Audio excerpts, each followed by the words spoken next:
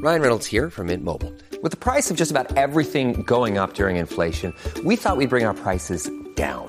So to help us, we brought in a reverse auctioneer, which is apparently a thing. Mint Mobile Unlimited Premium Wireless. How to get 30, 30, bit to get 30, bit to get 20, 20, 20, bit to get 20, 20, bit to get 15, 15, 15, 15, just $15 a month? Sold! Give it a try at mintmobile.com/switch. $45 up front for 3 months plus taxes and fees. Promo rate for new customers for limited time. Unlimited more than 40 gigabytes per month. Slows full terms at mintmobile.com.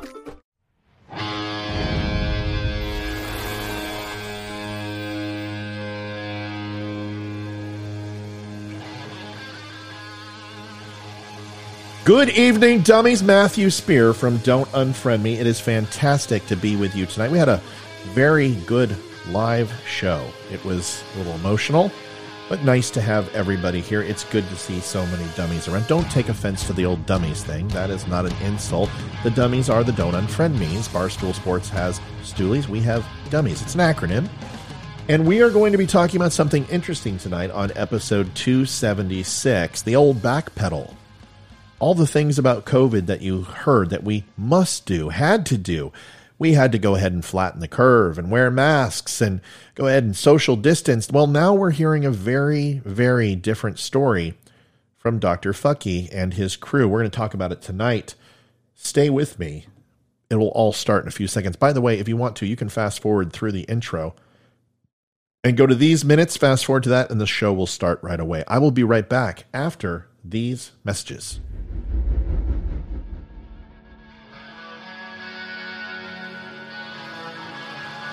Navy veteran Matt Spear presents Don't Unfriend Me. Brutally honest. Experience matters. Facts, not feelings. To the point. And always direct. No safe spaces. You can agree or disagree. You can love him, you can hate him. Just don't unfriend him. Sit back, relax. Don't Unfriend Me starts right now. I think the wife did a good job on that. I'm very proud of her. Let's get started with the show. Tonight, we are talking about the virus. I mean, we've done a lot of shows on this. Tonight's a little bit different. Is it a coincidence that Omicron and moronic are anagrams, or is it a pentagram? Listen up, people. I will say this clearly and without apology. Science isn't always correct, and more often than not, it has been wrong, especially lately. The COVID crisis has led many scientists to take up arms, or at least keyboards, to defend their enterprise. And to be sure, science needs defenders these days, but in their zeal to fight back against vaccine rejection and other forms of science denial, some scientists say things that just aren't true. And you can't build trust if the things you are saying are not trustworthy. One popular move is to insist that science is right, full stop, and that once we discover the truth about the world, we are done. And anyone who denies such truths they suggest is stupid, ignorant, or fallacious. Or as Nobel Prize-winning physicist Steven Weinberg said, even though a scientific journey is in a sense a social consensus, it is unlike any other sort of consensus in that it's culturally free and permanent. Well, no, even a modest familiarity with the history of science offers many examples of matters that scientists thought they had resolved, only to discover that they needed to be reconsidered. Some familiar examples are Earth as the center of the universe, the absolute nature of time and space, the stability of continents, and the cause of infectious disease. Science is a process of learning and discovery, and sometimes we learn that we thought that it was right, and it's actually wrong. Science can also be understood as an institution, or better, a set of institutions that facilitates this work. To say that science is true or permanent is like saying that marriage is permanent. At best, it's a bit off key. Marriage today is very different from what it was in the 16th or 18th century, and so are most of our laws of nature. Another popular move is to say scientific findings are true because scientists use the scientific method, but we can never actually agree on what that method is. Some will say it is empiricism. observation and description of the world.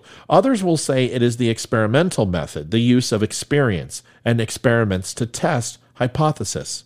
Recently, a prominent scientist claimed the scientific method was to avoid fooling oneself into thinking something is true that is not, and vice versa. Each of these views has its merits, but if the claim is that any one of these is the scientific method, then they all fail. History and philosophy have shown that the idea of a singular scientific method is, well, unscientific. In point of fact, the methods of science have varied between disciplines and across time. Many scientific practices, particularly statistical tests of significance, have been developed with the idea of avoiding wishful thinking and self-deception, but that hardly constitutes the scientific method. Scientists have bitterly argued about which methods are the best, and as we all know, bitter arguments rarely get resolved. In my view, the biggest mistake scientists make is to claim that this is all somehow simple, and therefore to imply that anyone who doesn't get it is a dunce. Science is not simple, and neither is the natural world. Therein lies the challenge of science communication. What we do is both hard and often hard to explain, and what we understand is even more so. Our efforts to understand and characterize the natural world are just that, efforts. Because we're human, we often fall flat. The good news is that when that happens, we pick ourselves up, we brush ourselves off, and get back to work and try again. That's no different from professional skiers who wipe out in major races, or inventors whose early aspirations go bust. Understanding the beautiful, complex world that we all live in and using that knowledge to do useful things is both its own reward and why taxpayers should be happy to fund research. Well, that is, unless it's gain-of-function research. Fucky? As the Omicron wave of COVID-19 has washed over the American Northeast and it started to spread nationwide, familiar public health officials and commentators suddenly have started to say things that were previously unsayable. And CDC guidance started changing rapidly. Things such as your masks are now useless, and the hospitalization figures for COVID in children are overcounted. And we need to stop focusing on cases and start focusing on hospitalizations. And even that public health regulations had to retreat to the point at which they would be tolerated by the public. It's important to note that none of these insights became true with the onset of Omicron, which is extremely contagious but less severe and infects vaccinated people easily. This isn't guidance changing with the latest science. No, Omicron only made these facts more undeniable. Just because Christmas, Dr. Leana Wensing, former head of Planned Parenthood, advisor to the White House, and frequent guest of CNN, said the following on this video, which is going to leave most of you in complete awe.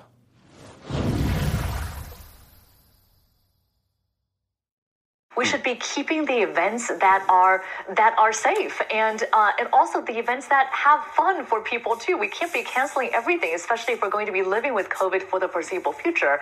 I would say that if you choose to go, make sure that you're vaccinated and boosted. Make sure that you're wearing a mask, even though it's outdoors. If there are lots of people packed around you, wearing a 3-ply surgical mask. Don't wear a cloth mask. Cloth masks are little more than facial decorations. There's no place for them in light of Omicron. And so wear a high-quality mask, at least a 3-ply surgical mask.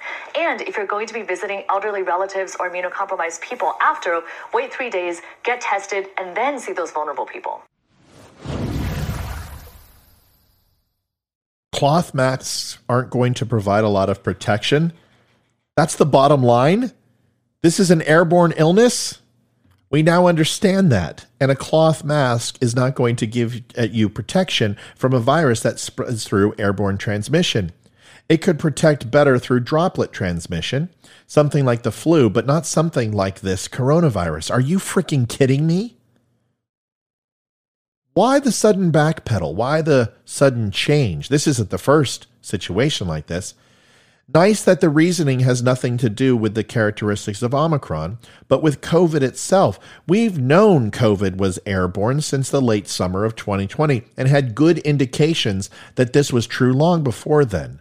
From the first anecdotes of spread in China, that cloth masks have extremely limited efficacy or actively harmful is, of course, a reversion to the original position stated by Dr. Anthony Fauci himself, who wrote and said in public, the typical mask you buy in the drugstore is not really effective in keeping out virus, which is small enough to pass through the material. I've said it 100 times that you could throw a Tic Tac through a chain link fence and it has no chance of stopping it.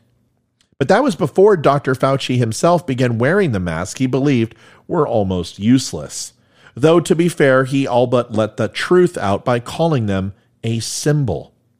Imagine that you were thrown off a plane because your child had an asthma attack and couldn't wear his or her symbol. Imagine all the hassle and grief in school districts forcing students to wear masks that offer little or no protection all damn day. Imagine you're in New York State, where a vaccinated speech therapist cannot legally give therapy to a child unless a useless face decoration is obscuring the movements of his or her mouth, and the sounds coming out of his or her voice sounds like it's coming out of a tin can. When leading public officials and even the president are themselves wearing these masks, it does no good to point out that they had occasionally promoted surgical masks or N95s as more effective options. The public's trust was simply and flagrantly abused. At some point, public health officials might be candid that the study upon which the CDC's recommendation for masking children in schools is filled with data from scores of schools that didn't even meet in person. Wen wants to denigrate cloth masks in favor of N95s, which are harder to breathe in and whose effectiveness drops to near zero when not fitted perfectly. But this only raises a question. If the cloth masks that students wore in school for the past 2 years and most travelers wore on planes provide so little protection, why not just ditch them altogether? The results over the last year showed that schools were not, in fact, the locus of transmission in communities, and, if anything, acted as a mild brake on them. Low-value face decorations can be dropped and should be dropped. For years, it was considered akin to a conspiracy theory to mention that some people were hospitalized or died with COVID, not because of COVID, but Dr. Fauci, perhaps recognizing that refusing to talk about this phenomenon could lead to a panic. He finally went on MSNBC and said that the sudden rise of juvenile COVID hospitalizations was an overcount, and here we are with the backpedaling Fauci.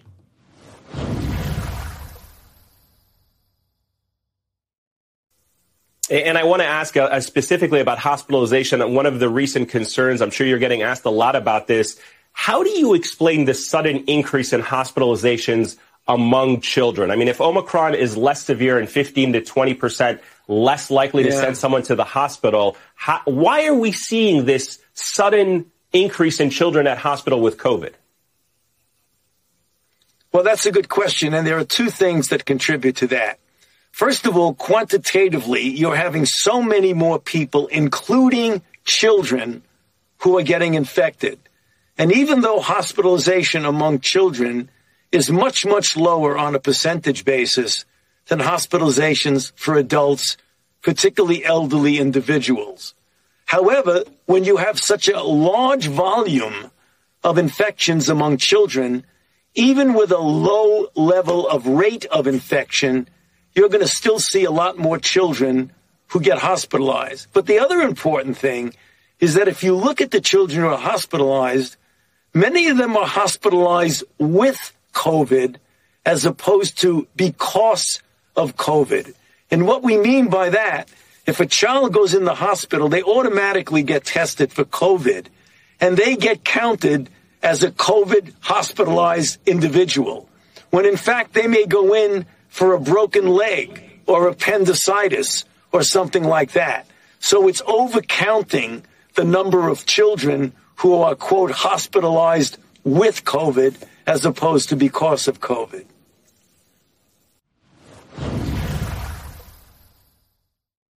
Did you listen to that? I mean, seriously, this is completely off script of the show. I have done several shows on COVID. I have put on several clips of Fauci. This is a 100% redirect from what he has been saying and openly admitting that hospitalizations and COVID deaths and diagnosis of COVID are overblown in children, which means that they are overblown in seniors and adults as well. It is absolutely 100% indicative of that. He just admitted it. Where is the accountability? Where is the frustration? Why aren't people talking about this every minute of the day and demanding his resignation? Again, this is not something that only suddenly became true because of Omicron. Before the Delta wave, a study of California hospitals show that 40 to 45% of minors hospitalized with COVID had only incidental infections. That is, they were in the hospital for other reasons, everything from broken limbs to childhood cancers, but they tested positive for COVID while in the hospital. The overcounting effect has only been exaggerated with the new variant, yet the stats on juvenile COVID outcomes are stated in their most dire, overcounted form when they are used by the CDC to justify America's guidance for safety running schools, a guidance that is much more strict than in peer nations. You may also have noticed that the CDC changed its guidance, shortening its recommended quarantine from 10 days now to 5. After an infection with COVID-19. The science informing this decision is over a year old, but apparently the interest in conforming the CDC's recommendations to is only picked up once a wave was really crushing Blue America. CDC Director Rochelle Walensky also explained that it wasn't just the science, and it really had a lot to do with what we thought people would be able to tolerate. End quote. Aha! Guess we can finally talk about how recommendations by public health officials are not merely translations of the science into policy, but involve the complex art of governing, of aligning means to ends and judging the political conditions and correctness.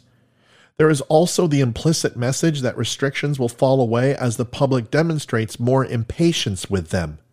It's a new year, and our leaders are making it clear that the only thing between us and recognition of endemic COVID is our own tolerance for their disruptions and guidance and bullshit. Let's resolve to be rowdy, difficult, ungovernable messes that we've always been, and let's keep refusing. Because it's working, and they're changing their tune. Scientists could help bridge this gulf in understanding by engaging more with the public, particularly when it comes to research that will have a big impact on society and what we do with our laws. In fact, this should be a part of the job descriptions of all scientists, not one-way lecturing, but a genuine exchange of ideas. We need to show your work and our work, as a teacher of mine used to say, to not just present, but elucidate the evidence for climate change, for evolution, for all scientific theories we have developed to explain our place in the universe. And people don't want experts telling them how it is. They want to understand how they arrived at conclusions. They want accountability and an honest account of what they got wrong and what they got right. But instead, we are attacked and ridiculed and mocked for being the only ones who have been consistent throughout this entire pandemic.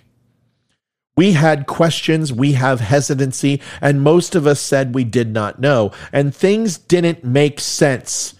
Contradiction replaced facts. Speculation became the foundation of fact, and we had the expected result when conjecture came tumbling down. We want to hear from the logical and not the ideological. Fucky has dropped the ball in every capacity and is literally eroding the trust of the people in the one constant, science. Science is not only fallible now and often incorrect, it is now separated into a theologian belief predicated on faith and loyalty, or the other side of treason and sedition. That isn't science. That is totalitarian dogma. I trust science, but coercion is not science.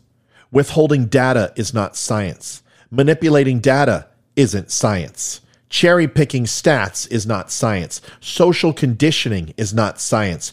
Fear-mongering is not science. And censorship is not science. Let's get back to science. Otherwise, the moronic variant will put us right back into lockdowns, symbolic facial coverings, and a vaccine that isn't the Rosetta Stone we were all made to believe it was. And we are fine with that. Just stop pissing on all of us and telling us it's raining. Folks, that is it for my show tonight. I was going to say not it, but it actually is it for my show tonight. Episode 276. Make sure to like, share, and subscribe if you would not mind. I would appreciate it. You can find all of my social media handles at Don't Unfriend Me Show. You can follow, like, share, and subscribe, or head on over to don'tunfriendme.com. I will go out like I always do every night with the Veteran Crisis Hotline, 1-800-273-8255. Press 1. Veterans, as we saw tonight on the live show, are suffering. 22 lose their lives a day and take their lives a day. It is too much. Traumatic brain injury, PTS, anxiety, depression are all very real, and we have a responsibility to give back to the veterans that gave so much to us. If you can't make that call, reach out to me and I'll do it with you. If that doesn't work, you can go to don'tunfriendme.com, click on the VCL link, and be connected to a Skype operator free of charge. Remember, it's 100% private, anonymous, and no retaliation for calling, even if you're currently serving now. And if you are a civilian, they will not turn you away. Reach out and dial the number. Once again, folks, I'll be back tomorrow with 277. If you're live, stick around. I'll probably answer a few questions about the show. Have a wonderful, blessed night, and I will see you tomorrow.